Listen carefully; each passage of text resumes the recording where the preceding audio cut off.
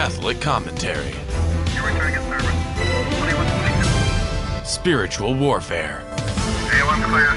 Stay ready so you don't have to get ready. Jesus 911. Soul Patrol, welcome to Jesus 911 two-man corps. Jess Romero, Paul Clay, two retired Los Angeles deputy sheriffs.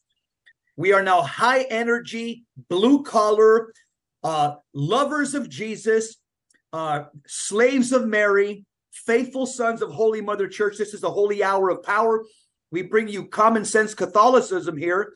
And just want to remind you that the month of August is devoted to the Immaculate Heart of Mary. So this month, what I'm doing is I'm praying the Dolor Rosary, the Seven Sorrows of Mary Rosary for the entire month. That's what I'm doing in addition to my other devotions, but just in honor of the Immaculate Heart of Mary, which is dedicated in the month of May. And let's not forget that the Immaculate Heart of Mary is often venerated with the Sacred Heart of Jesus. You can't separate the new Adam and the new Eve, and with good reason, because Jesus Christ, the Sacred Heart of Jesus, represents Christ's love for mankind, but the Immaculate Heart of Mary represents the desire of the Blessed Virgin Mary to bring all people to her Son. And there's no better example of the Christian life than offered by Mary. So Catholics in the month of the month of September, remember to go deeper with your devotion to the Immaculate Heart of Mary, and we can join the Mother of God in drawing closer to Christ.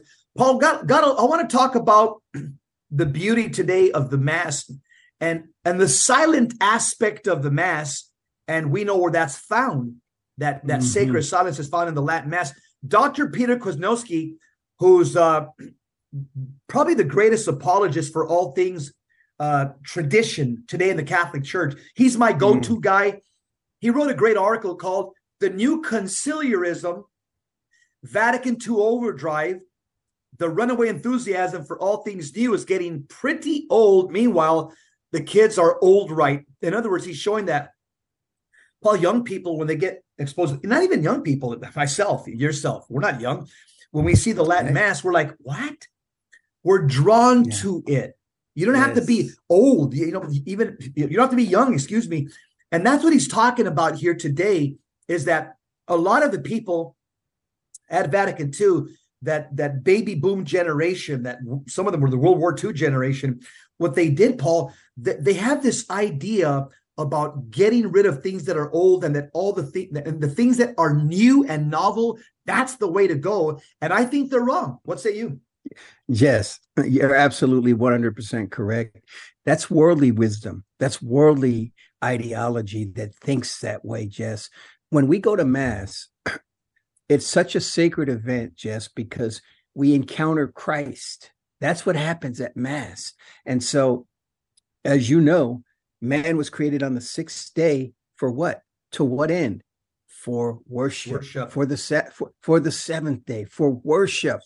Yes. And this is the end of man. This is why we were created. So when we go to Mass, it's important that we have a good understanding of God, in the sense that when Moses saw God, what did God tell Moses? Just take off your shoes, for the place you are standing is holy, right?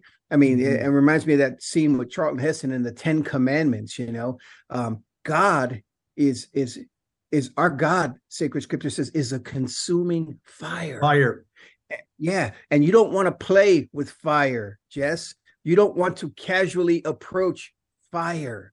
And so the Latin Mass just gives us the proper structure where we can present ourselves to God and encounter Him. It's such a beautiful thing, Jess. When I discovered it, I can never ever go back. Yeah, I hear you. Let's share a couple of points from Dr. Peter Kwasniewski. He says, as a historical phenomenon, conciliarism refers to the view that a general council of the church is superior to the Pope in matters of faith and morals, that a Pope can be trumped, so to speak, by all the bishops assembled.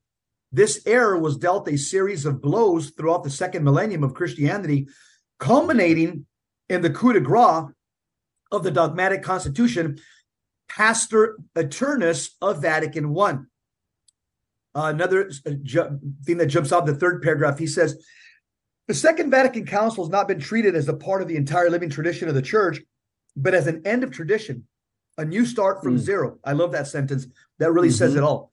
The truth is that this particular council, by the way, which I've studied in detail myself, defined no dogma at all and deliberately chose to remain on a modest level as a merely pastoral council, and yet many treat it as though it had made itself into a sort of super dogma, which takes away the importance of all the rest. The next paragraph is important. He says, for historians of the influential Bologna school, the council gave, Bologna, you're right. The council gave birth, you're right, Bologna. The council gave birth to a new church, ushered in a new age, cleared the way the mountains of debris and decadence, proclaimed at last an ecumenical gospel that sought out the world and passionately embraced it. Let me make some comments here, and then I want you to make some comments. The New Catechism, when you read it, what does the New Catechism quote more than anything else? It quotes the Council of Trent and Vatican I more than anything else, by far. And it also quotes St. Thomas Aquinas more than any other. So the New Catechism quotes the sacred tradition. It's top heavy with Vatican I footnotes, Council of Trent footnotes, and St. Thomas Aquinas footnotes. I mean, that's about as traditional as you can get. But what the modernists have done, Paul, they just bank on the fact that most Catholics don't read the catechism. So they'll say, well, this is what Vatican II taught. We've got to remove the altar rails. We need, liturgical dancers. We need women. So you scratch your head. You say, well, he's a priest. He's a bishop. They must know. They probably read the catechism. I haven't read it. They've read all the documents of Vatican II. I haven't read it. And guess what? All these innovations are not there. That's why Peter Kozniewski calls it the council, the Bologna school, because all of the modernist things that you've seen right now are not there. Even Latin is supposed to be given pride of place. It's right in the documents of Vatican II in Sacrosanctum Concilium. It says Gregorian chant and Latin should be given pride of place in Sacrosanctum in the Mass at Vatican II. None of that has happened. The left has hide. You know what they did, Paul? The left is like a bunch of prostitutes. They've been hiding for decades. But Vatican II was the coming out party on the birthday cake at a bachelor's party. That's what it was. Yeah. It made me laugh, Jess. You made me laugh, but hold on, man. Hey, you said a lot there, but Go ahead.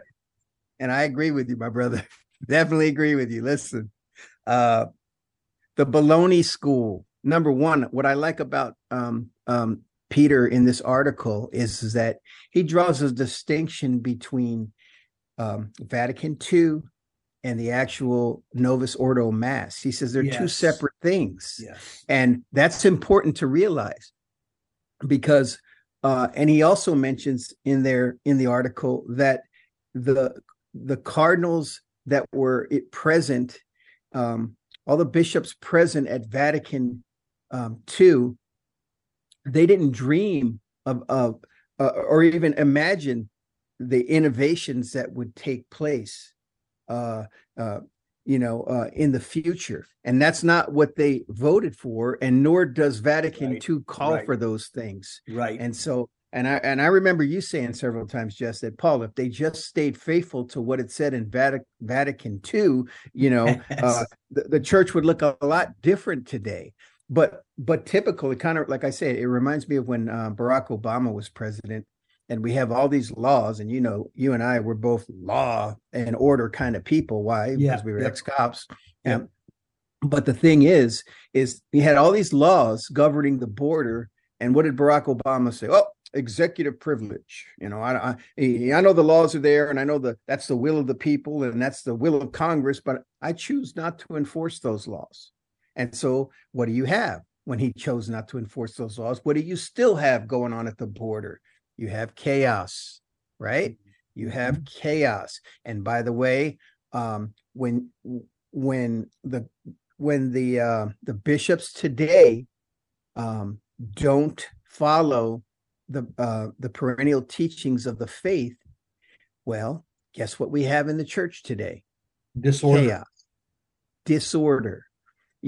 We have these ideas being floated and introduced that, well, homosexuality, that was falsely labeled as wrong and bad in the church, but now we have to correct course and get along with the modern times. That has nothing to do with the tradition, capital T, of the church that was passed down and safeguarded through the millennia, Jess. That has everything to do with the zeitgeist. Yes, the spirit, which is diabolic, by the way. The zeitgeist. Yes, Satan's the prince of this world, right? I mean, he's the one who. Look at the condition of the world, and you tell me. You got it, brother. Yeah. You're listening to Jesus 911 two-man car. We're talking about this great article by Dr. Peter Kwasniewski. We're not going to get through all of it, obviously. It's called The New Conciliarism, Vatican II Overdrive. You can grab the article, go to the website, vmpr.org, vmpr.org, or go to my website, jesseomera.com, and you can click on the link and read the article for yourself. It's outstanding. He also says here, it would be no exaggeration to say that a new great schism, we probably got a few seconds left. We'll continue talking about this article. Paul, you made a great point that just like Barack Obama and a lot of people on the left, they don't enforce the laws that are on the books. This is what the post Vatican II bishops and council fathers, they haven't enforced the teachings that come from Vatican II, which maintain the perennial teachings of the church. They just choose not to enforce them. That's what they're doing. Yep. Now, back to Jesus 911. If this call is not an emergency, dial 888-526-2151. Jesus 911. We're talking about Dr. Peter Kwasniewski's article, The New Conciliarism, Vatican II Overdrive. Here's another statement that he makes that jumps out at me.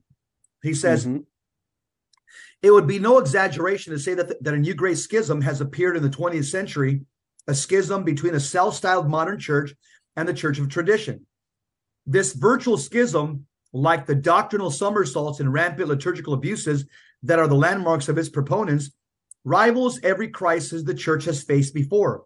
It is worse because more subtle, pervasive, and official, wrapping itself in the mantle of hierarchical endorsement. Yes. There it is. That last sentence, watch that last sentence. It is worse because of the more subtle, pervasive, and official wrapping itself in the mantle of hierarchical endorsement. In other words, what Dr. Kwasniewski is saying here is that doctrinal error or heresy is being legitimized because it has hierarchical endorsement at the highest places in the church. Yes. And that's scary. And he says here in the next paragraph, the more intelligent among them must surely know the sun is beginning to go down on their long reigning agenda. This is he's talking about the left, the modernists. This is why they're now savage in their crackdowns and reprisals. They must act while they can. Time is running down. He says, the walking down memory lane. He says, the Bergoglio, this is Pope Francis, Roche, Weltanschauung, has been with us for a long while. It has a taste of stale bread, nothing new under the sun, as Ecclesiastes observes. And he says, let's consider a tall and unrepentant rupturist of the past, the once upon a time papal MC for John Paul II, Archbishop Piero Marini, who is another bad player in all of this. So, but Dr. Kwasniewski is naming all the allegiance of all these bad players. And here's one of the things that I can't wrap my mind around. I mean, it goes to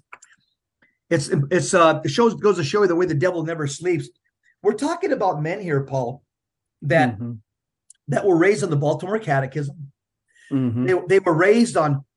They saw liturgical orthodoxy. They were raised in the Latin Mass. They were raised where, again, most of them knew their prayers in Latin. That's all basically that's all they prayed. These prelates. And yet, this is a classic example of what our Lord says.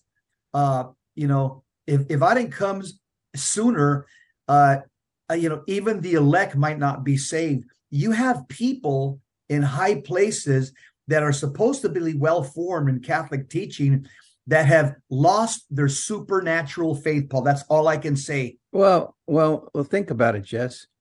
You say, oh, they've been raised with orthodoxy, and yet we know for fact by people like Bella Dodd, who converted over to the church under the great Venerable Archbishop Fulton Sheen. She confessed her sins and what she was doing, and the infiltration that has, the planned scheme of the enemies of the church, particularly Freemasonry, to infiltrate the church, to destroy the church. Why? Because Satan hates Christ. He came to destroy, and Christ came to defend and to build up. Listen, these the hallmarks you mentioned of this movement, these liturgical abuses and things like that, they're about to get much more intense when we see the Amazonian liturgy being proposed, right? The incorporation of things like Pachamama, this pagan idol, alongside of God, as if somehow God has been lowered down to these ideas of men. Jess, we're in some really horrific times, but I love it because I also know God is the same today, yesterday, and forever, right? He doesn't change. Yes. And so no matter how much man wants to change God, no matter how much man in his arrogance wants to approach the throne of God and in a casual manner, no matter how much man wants to impose or superimpose his morality over God's morality, he who sits in the heavens laughs. The Lord knows. I have installed my king upon Zion, my holy hill. And in that same psalm, it says, kiss the Son, lest he become angry and you perish in his way, for his wrath may soon be kindled. How blessed are all who take refuge in him. That's what's coming. And that's why I'm excited, because I know God is God. And like Isaiah, when he saw that vision in heaven, he says, and I saw the Lord seated on his throne, exalted, and the train of his robe filled the whole temple with glory. This, again, in the ancient days, the longer a king's robe was, the greater the king was. Well, God's robe filled the whole temple up. And Isaiah said, and when he looked at him, he said, woe is me, for I am ruined, for I am a man of unclean lips, and I live amongst unclean people. And Jesse couldn't even speak until an angel came over and touched his tongue with a hot tongue. He was not able to speak. By the way, this is God. By the way, which is what you just said at the end, which is a precursor of how one should receive Holy Communion. Yes. And that's exactly why I receive it on the knees. Because Isaiah's mouth was purified by that hot coal, which is a type of Holy Eucharist. That's what metaphysically happens. The Holy Eucharist not only sanctifies your tongue, it sanctifies your entire body and soul. But Paul, you're right. Romans 5:20 tells us where sin abounds, grace abounds much more. So you're right. There is a lot of sin. There is a lot of evil. But as a result of that, God is literally, there's like a nuclear power plant of grace being coming down from heaven like Niagara Falls onto planet Earth. And so nobody will be without excuse, Paul. Those people that are not saved, they're not going to be without excuse because God has poured his grace abundantly. And again, it's like the Holy Spirit is like a nuclear power plant in this day and age. And we just have to make ourselves available to that grace. And we have to become, as a result of that, we have to become SOS. salvation of souls. Every Catholic has to be on that SOS mission. What's SOS? Salvation of souls. Right. Why? Because we are burdened for the ministry of Christ. He said he came to seek and to save that which was lost. And so how can we claim to be his followers when we're not burdened for his ministry, Jess? You mentioned before these prelates were raised and cut their teeth on things like the Baltimore Catechism. But yes, one key ingredient was missing. If Paul said, if I speak in the tongues of angels and of men and have not love, you see, God is love. And if you love God, Jesus said, if you love me, obey me. These prelates need to cooperate with the grace of God, but instead they choose to resist the grace of God. They choose to stand arrogantly against God's grace, and as a result, God gives them a spirit of stupor, eyes that see not, ears that hear not. Amen. You're listening to Jesus 911. You got two fired up Catholics right here. Fired up, my brother. Yeah. Paul, have you seen in the article that there's a bishop there? There's a picture of a bishop. It's called Archimandrite, which is an archbishop in the Eastern Catholic Church. Archimandrite Boniface Lukey of Mount Tabor Monastery. Okay, you see him there? Mm-hmm. Yeah. Terry Barber met him. Okay. Let me tell a little bit about him. Archbishop Boniface Lukey was one of the experts at Vatican II. He represented the Eastern Catholic Church. They called the experts peritus in Latin. He was a theological expert. He sat there. Terry went to go visit him before he died, and Terry had recorded him for 3 hours on Vatican II. He was there. He was an expert on Sacrosanctum Concilium, on the Mass. He told Terry, and it's recorded. He says that Archbishop Cardinal Annibal Bonini was a Freemason, and it's in the article, by the way. Oh yeah, Annibal, yeah. So this was confirmed to Terry Barber by Archbishop Boniface Lukey, that the Archbishop that was the head of the entire commission for the Mass was a Freemason, card-carrying Freemason.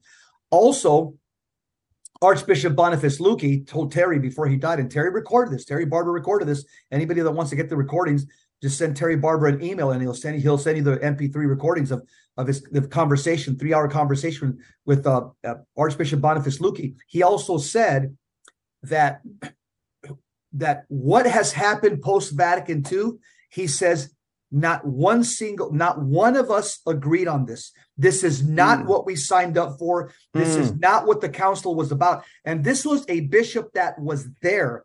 In fact, the article. Go ahead, Paul. No. Yeah. Listen, I'm looking at his picture, and you take one look at his picture, Jess, and you know this guy's a serious guy. You know what I mean? Yeah. This guy, as a matter of fact, he looks like Richard O'Bannon, our sound engineer. Right. He does. He gave me. And let me tell you, so folks, he looks more like Moses or something coming down from the mount, But I can just tell you that, Jess, when you have a guy like this, an old school bishop who tells you this is not what we signed on for. That's what he said to Terry. Yeah, we should listen, because we already know when the Son of Man returns, will he find faith?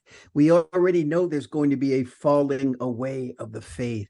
Yeah, we've been warned by countless people, throughout the church, including our Blessed Mother herself. From heaven, the Queen of Heaven has warned us that these things would take place.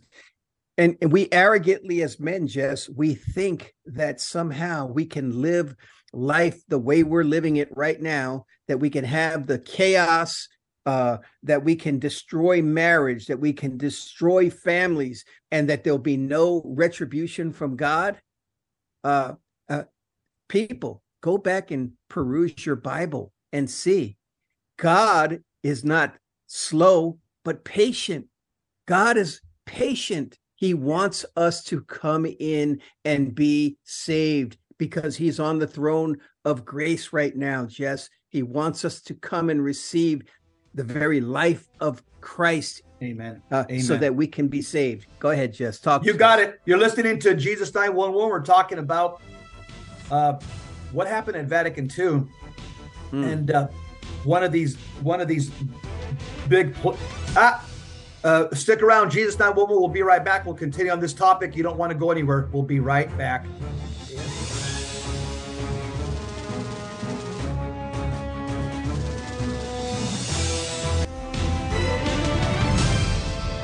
Now, back to Jesus 911. If this call is not an emergency, dial 888-526-2151. We're back. Jesus 911, two-man car. Dr. Peter Kwasniewski, great article. It's worth reading. Grab yourself a cup of coffee or hot tea and just sit down on the couch and just read it. It's called The New Conciliarism, Vatican II Overdrive. It's too long. We're not going to be able to get to all of it today. But it's rich. Yeah, it's rich. But it's worth making some comments on all of this. He talks about some bad players. Annibale Bugnini being one. He was a Mason, and he's the one that was in charge of the mass. He writes here, Dr. Kwasniewski writes, anyone who has dared to dip into Annibale Bugnini's ponderous memoirs will find Piero Marini's book not terribly original. It comes across rather as the last gasp of a dying cause, a kind of rage against the dying of the light from an energetic retiree. I'm going to jump down a couple of paragraphs. He says, the bishops themselves, Marini said, so he's quoting this modernist Marini, Bishop Marini said, were the first guarantors of reform. So this modernist bishop, post-Vatican II, admits, he says that we bishops, we modernist bishops, are the first guarantors of reform. In other words, what Luther started, this is why I'm saying this, what Luther started, these guys want to finish off. And then the article says this, how easily the victors rewrite history. Remember that old saying that it's the victors that write history. Well, it's the modernists that won at Vatican II. They got their way. So they're the ones that are rewriting what Vatican II says, not what it actually says, what they want you to believe it says. And it says in the article, many who were present at and involved in the council have testified that the bishops had no idea they were about to witness the wholesale dismantling and reconstruction of the Roman Rite. Boy, that's a mouthful right there. Archimandrite Boniface Lucchi, Terry met him and recorded him, noted that not a single bishop at the council believed that Latin would be abolished in practice from the celebration of the Mass, or that the priests would face the people, or that the prayers would be notably altered. In a moment of honesty, could Bishop Marini admit that Sacrosanctum Concilium, which is the document, one of the 16 documents that came from Vatican II, did not ask for most of the changes that were implemented? So as somebody who's studied Vatican II for my master's degree, and I had to study it line by line, precept by precept, I can tell you what Vatican II did not call for. And I can tell you what it did call for regarding the Mass, which is for us the source and summit of our faith. It did not call for altar girls. It did not call for the removal of altar rails. It did not call for moving the tabernacle to the side. It did not call for the priest to face the people. The Vatican II documents, it's assumed the way the documents are written that the Mass is ad orientem. It did not call for the abolish of Latin. In fact, it says that Latin is supposed to be given pride of place. That's the predominant language in the liturgy, according to Vatican II. Now, it did give some reforms to read the gospel, to do the readings in the language of the people, obviously the homily in the language of the people, even in the Latin Mass. Some prayers also could be done in the language of the people. But the documents of Vatican II call for the Mass to be top-heavy with the doxologies, the antiphons, the creeds, top-heavy with Latin. The prayer should be Gregorian chant. So if you want to see what a Vatican II Mass would look like if it was actually followed, look at the Anglican ordinariate rite of the Catholic Church. That's That's the Mass, by the way, that's offered over at the Sacred Heart Chapel. Terry has Anglican Ordinariate priest. Mm-hmm. That's what the Vatican II Mass, if it was followed, the Anglican Ordinariate basically follows the Vatican II Mass. I would probably say that the Vatican II Mass would have more Latin than what you find in the Anglican Ordinariate. The Anglican Ordinariate has Latin, but the Vatican II Mass calls for much more Latin. But if you want to see what the Vatican II Mass would look like, look at the Anglican Ordinariate Mass, except there's a lot more Latin, the Gregorian chants, the antiphons, and doxologies. And guess what? This wasn't followed, and this was done by design by very bad people, Paul. Yeah. Yes, Jess. And you only need to go into a church and you say, oh, where's the tabernacle? I don't see the tabernacle. You know what I mean? Because in some churches, it's hidden away. You won't find it. It'll be in a small chapel downstairs. You know what I mean? What does it say? It says that the tabernacle where Jesus Christ is present in all the tabernacles of the world should be in a place of prominence in the church. So little things like that. What are they suggesting? What messages are being sent? Listen, Christ is either Lord of all or not Lord at all. And this is what modernists don't understand. You're either going to give Jesus Christ every ounce. Thou shalt love the Lord your God with all your heart, mind, soul, and strength, Jess, or you're not. And so whenever you present God in some way in which he has not revealed himself, oh, me and the man upstairs, oh, see, we have an understanding. God understands me. And, no, that's not God. That's a construct of your mind. You are guilty of idolatry. You've built an idol in your mind that's not God at all. And so this is what people need to realize. And this is why the Latin Mass is so important, because the structure places the person in a position, in the right position before God, where he can encounter Christ, and honor him as God. And I'll tell you something, Paul. One of the geniuses of the Latin Mass, the council, the fathers of the church who put the Latin Mass together in the 4th and 5th century, is that it's built upon a lot of silence. Yes. And I'll tell you why that's important, is because we live in a noisy world. Noise. People always have something plugged into their ear. You got 1,000 channels on the television. You got all kinds of gadgets going on nonstop. And it's interesting. How is it that we encounter God? You encounter God in silence. That's the Bible tells us in 1 Kings, I think it's chapter 19, that this is how Elijah encountered God. It was not in nature, in the wind, in the rain, in the storm. He encountered God in the silence. And that's what the Latin Mass is. It's built upon sacred silence. You have one psalm after another, Zephaniah, Zechariah. Be still and know that God is. Be quiet and know that I am God. It's because even the Catholic Church teaches that the highest form of prayer, is contemplative prayer. It's sacred silence. It's just thinking about and contemplating and pondering on holy things, on the holy things of God. And now somebody could say, well, you could also encounter God in a rock concert. I guess you can. I mean, I guess you could do an Our Father in the parking lot and encounter God in a rock concert. But would it be easier to encounter God in the desert? Say you're in the desert, in the Arizona desert, sitting on a rock by yourself and looking at the sunset. Would it be easier to encounter God in an Arizona desert, seeing the sunset, the beautiful sunset in the evening, sitting on a rock, or at a heavy metal concert? You know the answer. Yeah, everybody knows the answer to that one. You can encounter God in both places, but it's easier to encounter God in silence. This is why the scripture Psalm 28, verse 2, Psalm 46, 11, Psalm 37, 7, Psalm 62, 2.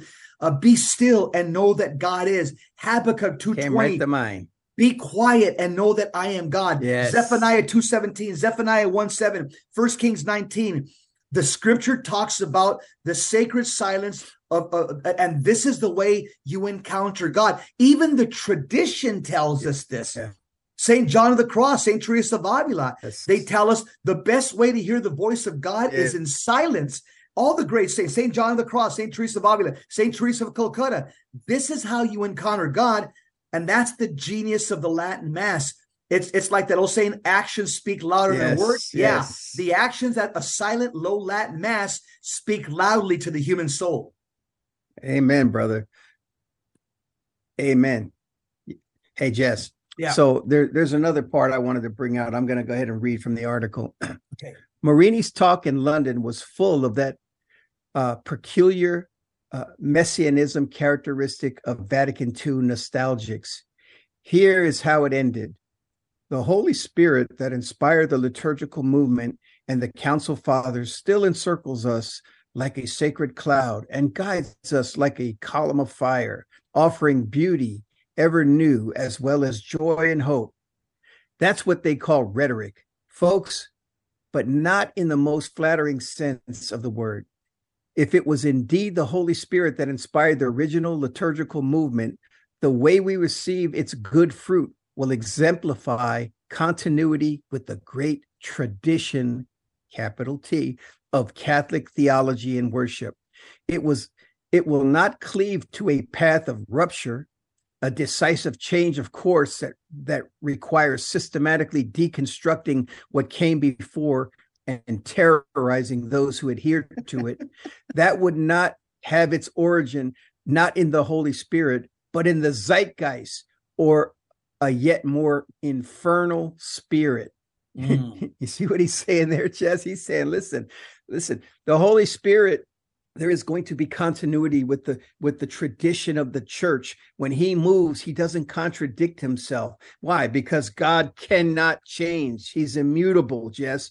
And therefore, when something novel comes, as in the Novus Ordo, then which means it means the new order. That's what it means. Literally, that's what it literally means. The new order. Yeah. Yes. Yeah, we don't need new. There's nothing new under the sun, Ecclesiastes says, right? So again, it's more in line with the zeitgeist of the. We're going to a hard break. We'll be right back. Jesus 911, stick around. We'll continue on this topic. Good stuff.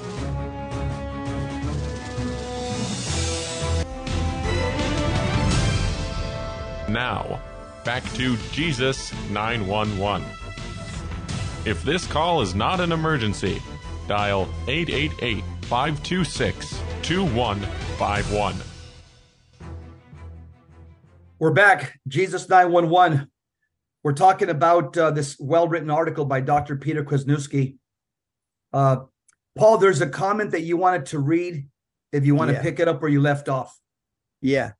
So let us remind ourselves again and again that for all its weaknesses, Sacrosanctum Concilium. That's one of the documents of Vatican II. Yeah. Yes. Expressly says that there must be no innovations unless the good of the church genuinely, and certainly requires them, and care must be taken that any new forms adopted should in some way grow organically from forms already existing. Now he says, to those who are familiar with the wonderfully resilient, impressive, consoling, symbolically rich sacramental rites of the Roman tradition, it would seem obvious that few, if any, changes could have been defensible according to this strict criterion of genuine and certain good. It would be like looking into a chest filled with treasures fashioned of precious metals and jewels and saying, let us get rid of anything in here that's worthless. Good luck finding it. And that's exactly true. Listen, the Latin Mass is a treasure trove for the church, and many great saints, just as you know, cut their teeth on the Latin Mass. In fact, most of them. That's exactly right. And so to sit there and say this is no longer valid or it's obsolete is like saying, well, God is obsolete. Can never happen. God can never be obsolete because in him we both move and breathe and have our being. It's interesting. If somebody ever, if you ever want to read how the Jews worshipped, and it's not in any verse in the Bible, or Protestant Bible, should I say, except the Catholic Bible. There's a book, and I would challenge for any Catholic to read. If you say, how did the Jews worship? Sirach chapter 51, which is in the Catholic and the Orthodox Old Testament. The Protestants chucked it at the Reformation. It describes Jewish worship. And when you read Sirach 51, you'll say, golly, this looks like the Catholic Mass. Again, I just share with you, it's just too long for me to read. But if anybody wants to see how the Jews worship God, go to Sirach 50, excuse me. I just open it up right now. Sirach 50. It shows basically like a high mass, the high liturgy, what they would call the Day of Atonement. It's described in Sirach chapter 50. Read it and then tell me what this resembles. It looks just like the Latin Mass. So the Latin Mass is a template from Jewish worship. In fact, even most people don't even realize that Gregorian chant. People say, okay, that's beautiful. That a cappella Latin music without any instruments, that's so beautiful. Where did it come from? It's Jewish. We plagiarize that from the Jews. If you want to see the way Jews worship God, the Jews chanted the Psalms. They didn't read them like we read them. They chanted them in the synagogue and in the temple. And the Jewish chant sounds like, again, it's that cadence. It's that cadence, the way that you sing to God, a cappella without winged instruments. The Catholic Church, what we did is when we came, basically we were born from the Jewish seed. We became that trunk, that tree that was born from Old Testament, the seed, which is Judaism. And so the Catholic Church, when we took Latin as the official language of the church back in about the 4th or 5th century, well, it was always the official language for the Roman Rite, but it became codified in the liturgy back in the 4th and 5th century. You'll find that the council, the early church fathers, they'll say that the Gregorian chant, we copied the Jews on how to chant to God, how to sing to God, except the Jews use Hebrew and we use Latin. Gregorian, when a Jewish scholar, an academic, they watch a Gregorian chant choir, they'll tell you, they go, oh, you guys took that from us. They know their history. Well, and so, so here's the point that I'm making. If you would peep into the window and the Holy House of Nazareth to see St. Joseph, Our Lady, and the baby Jesus, that's the way they were praying to Yahweh. They would chant the Psalms. They weren't doing what you would see at a Benny Hinn Pentecostal Protestant service, Yahoo raising their hands, speaking in tongues, falling on the floor with these emotional fits. That's foreign.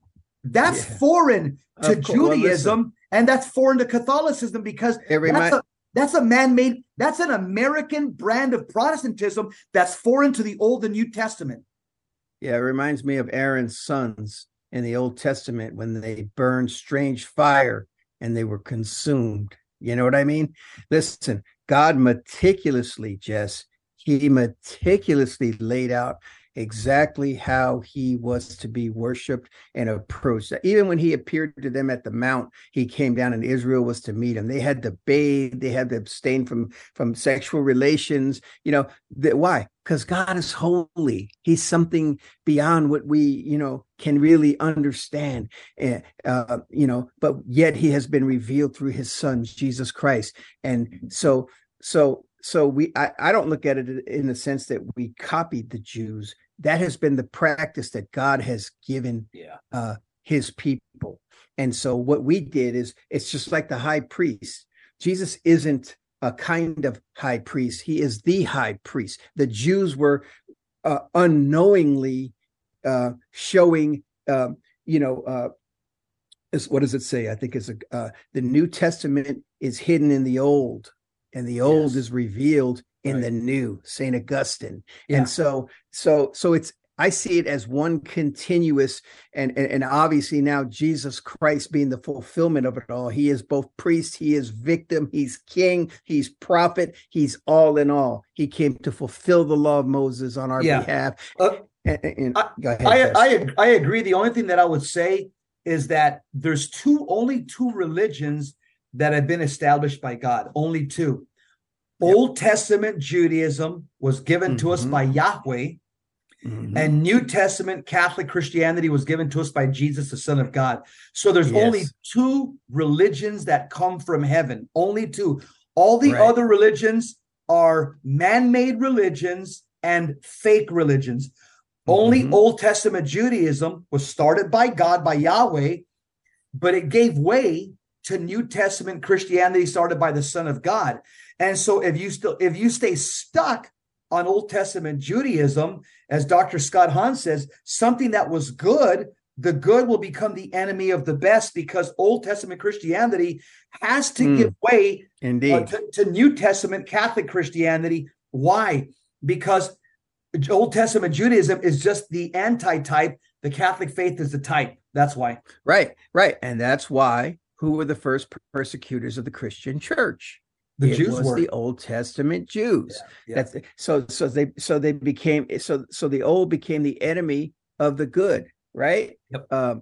So Jess, and this is the the idea of Judaism. It could never do what Christ has done for us. Amen. The law is a schoolmaster that basically prepares us for Christ, because the law condemns, Jess. There is absolutely no way that you can obtain righteousness under the law.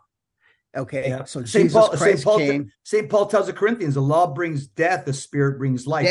Yeah, that's right. And so Christ came and he fulfilled that law. And so thank you, Jesus, for all that you've done. Thank you. And then he turns around and he says, I give you a new law. And it's the mandate. And it's the law of love, Jess. And that's why sacred scripture tells us that love covers a multitude of sins, because when we're in Christ, who is love incarnate, when we are incorporated in the mystical body of Christ, which is the church, we are on solid ground.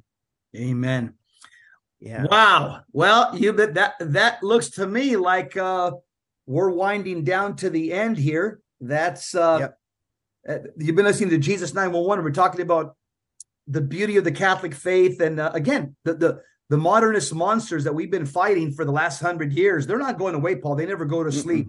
No. So it's incumbent upon us as Catholics to know your Catholic faith, because you cannot live your faith if you do not know it, and you can't share your faith with others if you do not make the faith your own.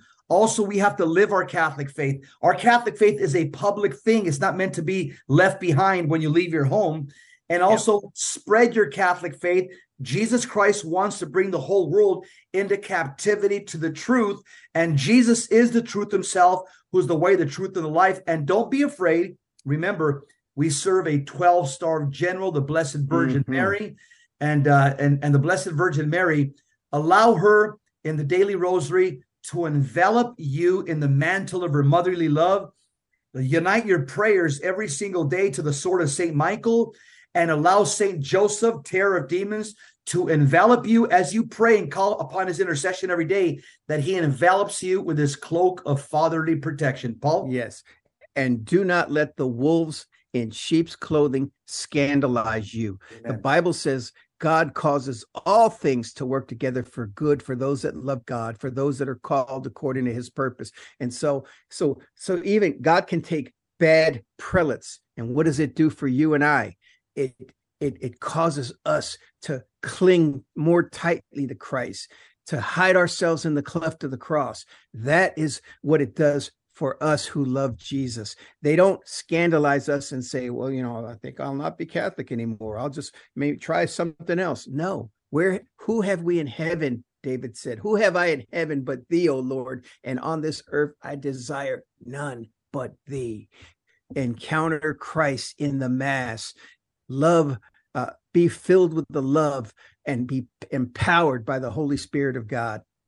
And remember this, life is short. We're not going to be here that much longer. You know, your tombstone is going to have the year that you were born, the year that you died, and there's going to be a little dash in between. Make sure that dash in between, you did all you could for Jesus Christ, out of love for Christ. You did all you could in that little dash called the span of your life.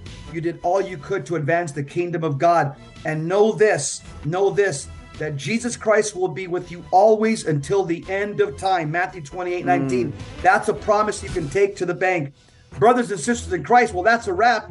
You've been listening to Jesus 911. I hope you're encouraged. I'm encouraged every single time I get on the radio with Paul. I walk away encouraged. I walk away with holy zeal. And I walk away knowing that, guess what? We know who wins at the end, okay? We win. Complete wipeout. Be part of Team Jesus. Live in a state of grace. Pray your rosary. Go to Mass as often as possible. See you next time. Same Christ time, same Christ channel. God bless you. Keep the faith.